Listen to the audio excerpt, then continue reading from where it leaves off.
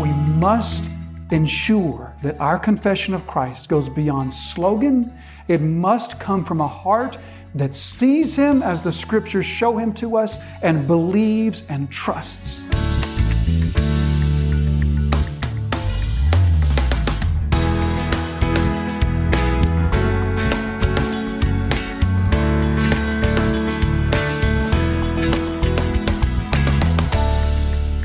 You are the Christ. We're going to see the problems crop up in just the very next verse as Jesus is going to say, all right now, Peter, we've got that much. Now, let me start to teach you about what's going to happen to the Christ. Now that you've got who I am, now let me start to teach you why I've come. I've come to suffer. I've come to die. And then the problems are going to come out. Wait, Jesus. Hang on. We're not proclaiming you to be the Christ to be on that path. So let's get you back on the rails before we get off the rails too far. So we know that his confession is a confession that is lacking, should we say, in accurate understanding of who Jesus is. Now, we know that because Peter's understanding of the Messiah is an understanding that was packed, that was replete with ideas of a Messiah who was politically victorious, of a Messiah who would rid the land of these Gentiles who were ruling over them, and a Messiah who would once again bring glory to Israel. Now, if you have in any length of time been part of the church and have listened to messages of this topic at all, you have heard this. You have heard that the disciples had this understanding that Jesus was going to be this Messiah who was victorious. You've heard that. We all understand that. We all believe that. But let's just pause a moment and let's just ask the question, is that what the Bible says? Or is that just what we've been told? Because we must be careful. Because this is pivotal. If Jesus is being proclaimed as the anointed one, and those proclamations of his anointing are fraught with the errors of who this Messiah really is and why he's come, then we better be sure of what we're talking about. So does the New Testament tell us that the people of Jesus' day were mistaken in who they thought the Messiah was going to be? No, it does not. Instead, what we find when we turn to the New Testament and ask that question, what did people think Messiah was going to be? The answer is there, but it's not there in a concise way. It's not there in so many words, so to speak. So when we turn to the New Testament, what we find is that people's reaction to Jesus is so telling of what their thoughts of Jesus was to be that helps us to see what their understanding was. So we see this again and again. We see reactions to Jesus, and if we ask the question, why would they react that way? Then the answer says to us, well, it makes sense that they would react that way because their understanding of a Messiah was the understanding of a victorious Messiah. We see this again and again in places like Acts chapter 1. So, is it at this time that you're going to restore the kingdom to Israel? Or the words of James and John when the Samaritan villages reject Jesus. Jesus, you want us to call down fire on this village here, right? That is coming from an understanding that Messiah would be listened to and obeyed, or you'd be destroyed. Or Peter's words to Jesus, you will never wash my feet. Why would he react that way to Jesus? Because his understanding of Messiah was a Messiah that would never kneel and wash feet. You see? And so you kind of put all that together. It's like it's baked in the cake, so to speak, you know? You know what it means to be baked in the cake? When you bake a cake and you put an egg in the cake batter and you mix it all up and you bake the cake and then you take a slice of the cake and you say, where's the egg? What's in there? Well, show it to me. I can't, but it's in there. It's just part of it now. Baked in the cake of the New Testament is the perception that when Messiah came, Messiah would be victorious. And we see that by seeing people's reactions when Jesus demonstrated something of humility or something of weakness or something of suffering. So that's what we see in the New Testament. But let's now ask ourselves, is that enough? Can that give us real confidence that the opinions of Jesus were wrong of the day, or I should say the opinions of Messiah were wrong in the day? And the best place we can see that is to look to what Jews were writing right before Jesus came. So let's look to a passage that comes in the Psalms of Solomon. Who likes the Psalms of Solomon? You like to read the Psalms of Solomon? Oh, your pastor is so tricky. You got to watch him. He will sneak up on you because the Psalms of Solomon is not in your Bible. You may be thinking the Song of Solomon or the Psalms of David, but the Psalms of Solomon is an apocryphal book. Now, the books of the Apocrypha, if you're not familiar with them, they are writings that took place largely between the close of the Old Testament canon and right around the time of Jesus or a little bit later. And so these books, these apocryphal books, you probably heard some of the names of them. They're the books, the Maccabean books, the book of Maccabees, Esdras, the books of Esdras, the Shepherd of Hermas, Psalms of Solomon, and some others. Now, these are not Scripture. These were written by Jews and largely godly Jews, and they can have some helpful things in them, but they have errors. And so here's the important thing to see is the church has never considered them to be Scripture. They've never considered them to be inspired Scripture, which, by the way, is why in your notes I even put them in a different font. You see, I even protected the font. Because it's not, I don't want anyone to be confused. You're not looking at Scripture here. You're looking, though, at writings of Jewish people a couple hundred years before the arrival of Christ. Now, what they were saying about Messiah at that time will prove very helpful for us, won't it? And here's what they were saying. Look at this passage. See, O Lord, and raise up their king for them, a son of David. There is the messianic title. A son of David. For the proper time that you see God to rule over Israel, your servant. And here it is. And undergird him with strength to shatter unrighteous rulers. Cleanse Jerusalem from the nations that trample it in destruction, to expel sinners from the inheritance in wisdom, in righteousness, to rub out their arrogance of the sinner like a potter's vessel, to crush all their support with an iron rod, to destroy lawless nations by the word of his mouth, for Gentiles to flee from his face at his threat. And we could go on. There are other places we could see this. There's another quote there from Esdras. We could look at some of the Targum teachings from 100 to maybe the 2nd century, 3rd century after Christ. And we would see a prevailing understanding that Messiah would come and crush the Gentiles. He would crush those who rule over Jerusalem, over Israel, and he would bring victory and glory back to Israel. That is the context in which Jesus lived. That was the scuttlebutt of the day. That's what people were talking about. As the Jews were looking for Messiah, that's what was on their mind. And so when Peter declares, you are the Christ, this Christ that he's declaring is necessarily wrapped up in what his culture has taught him to see in the Christ. It's interesting, there was an experiment that was done some years ago that used a device called stereopticon. You might know what a stereopticon is? I would be amazed if anybody knew. I had to look it up myself. So a stereopticon, you know what stereo means, right? We usually talk about stereo with audio. And so you have one ear that has one sound and another ear that has a little bit different, and that gives you the stereo effect, right? Well, a stereopticon has to do with visual, with seeing. And so a stereopticon is a device that you put on, and it will give different images to different eyes. It'll give one eye one image and another eye another image. And so they did this test. They had all these test subjects from different cultures around the world. And what they wanted to know was, how does culture inform what you see?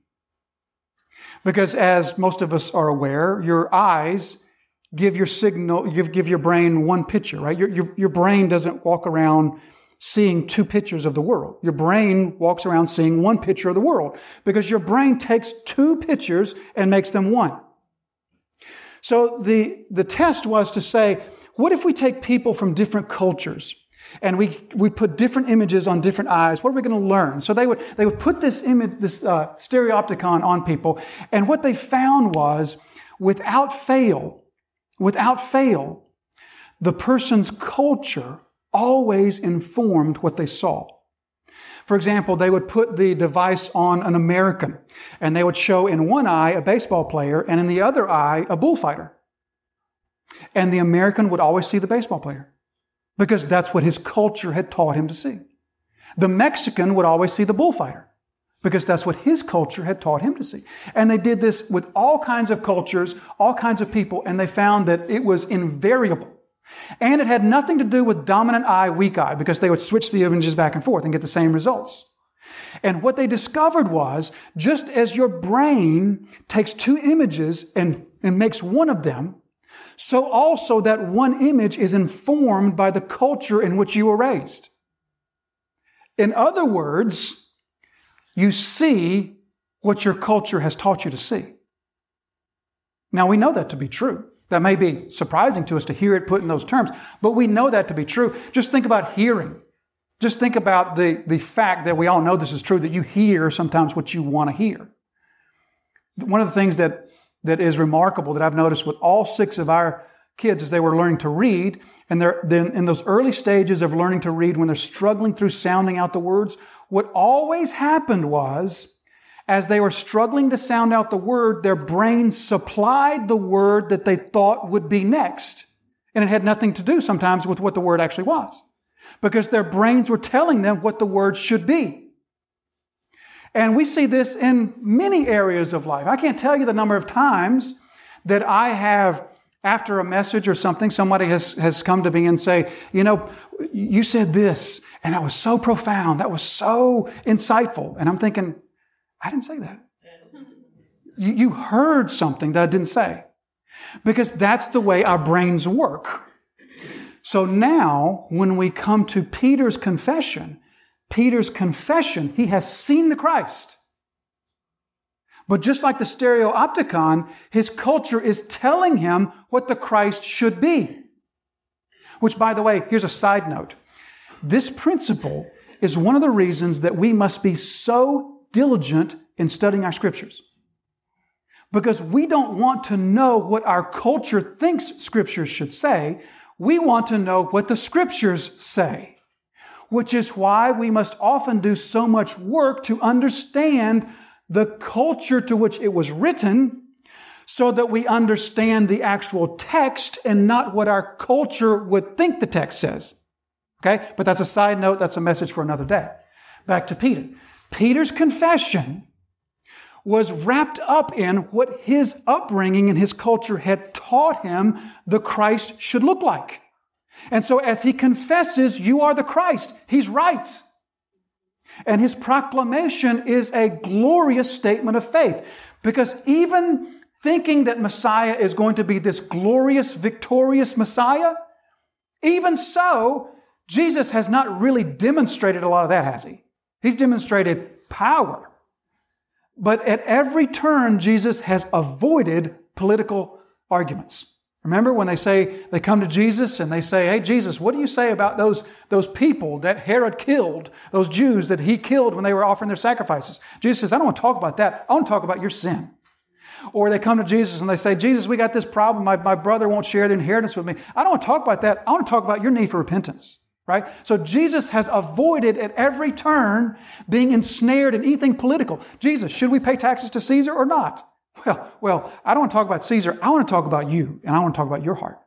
So Jesus hasn't really given Peter a whole lot to believe in by way of a glorious, victorious Messiah either. So his confession is still a statement of faith. Nevertheless, it's a statement of faith that is uninformed.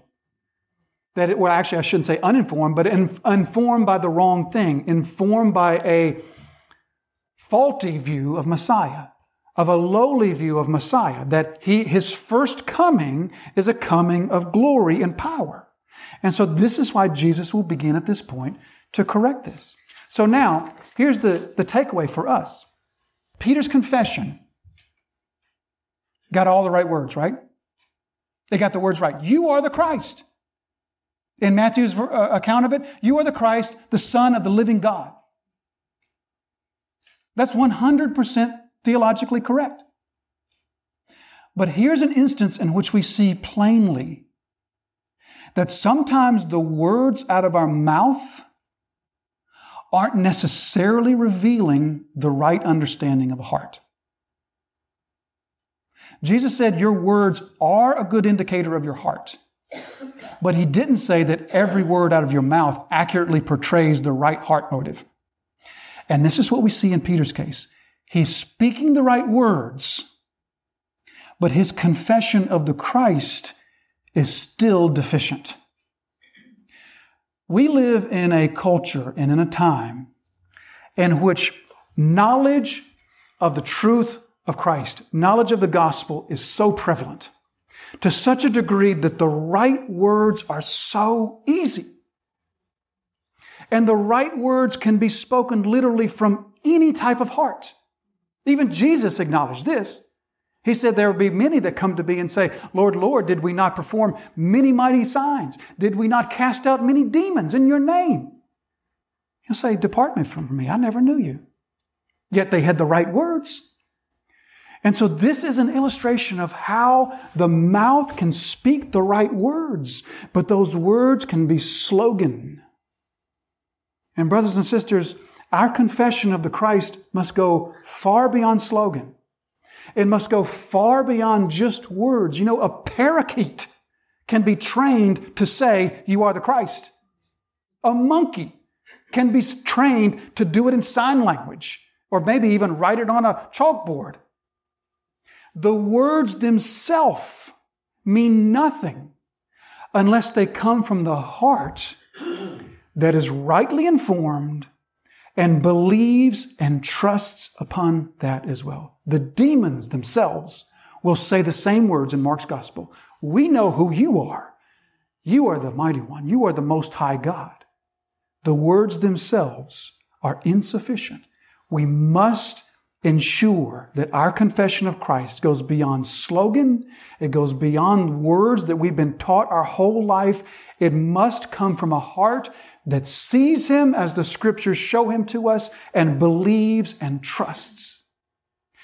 Now let's also notice the necessity of this confession. In John's Gospel in chapter 8, Jesus is going to be enthralled in this discussion with the Pharisees, and the discussion is going to be about His identity. And Jesus is going to conclude that section in verse 24 with these words, unless you believe that I am He, you will die in your sins. Now, when Jesus says die in your sins, that's Bible speak for eternal damnation. Jesus says, unless you believe that I am He, you will die in your sins. This passage cannot be preached, at least properly, without the application that all of us, I take it, have heard every time this passage is preached or taught, which is the application to say, this is the most important question of your entire existence. Who do you say He is? Which is why it's put in the emphatic. You yourself, who do you say? There is no more important question, because in Jesus' words, unless you believe that I am He, you will die in your sins. Now, to believe that He is the Christ, as we see already and we're going to see over the next 2 weeks, means much more than just saying the words, and it means much more than just believing in a redefined Jesus. But nevertheless, it doesn't mean less than that. It means more than that, but not less. You must believe that He is the Christ, or you will die in your sins. And then finally, the last thing for us to see is just simply this. And that's the blessed condition of the one who confesses. In Matthew's gospel, Jesus responds with those well-known words, blessed are you, Simon Bar-Jonah, for flesh and blood has not revealed this to you, but my Father who is in heaven. So Jesus is saying, you are blessed, Simon. Peter, you are blessed. And why is Peter blessed? Because he has figured all this out? Because he has closely watched Jesus and he's put the pieces together? Jesus says you are blessed because God has touched you. That was the point last week. The divine touch. Without the divine touch, nothing happens. And so that was the point of the blind man. That was the point of the deaf and mute man. That was the point of the 2 feedings. And Jesus says it explicitly in Matthew's gospel. Without the divine touch, nothing happens. So what Matthew says explicitly, Mark told us in stories. The deaf man, the blind man. Now Peter's confession. So Mark tells us this in stories. And his stories are telling us the same thing. Without this divine action, without this intervention from God, none of this will become apparent to you. You will see none of this. You will perceive none of this. But with the divine touch, notice what Jesus says. Blessed are you. That proclamation of a benediction upon Peter, brothers and sisters, we can read that proclamation with a 1-to-1 correlation to us. Just as Jesus says, you are blessed, Peter, because God has opened your eyes. So also, if God has opened your eyes, Jesus is likewise saying to you, you are blessed. You are blessed because He has opened your eyes to see. He has opened your eyes to perceive.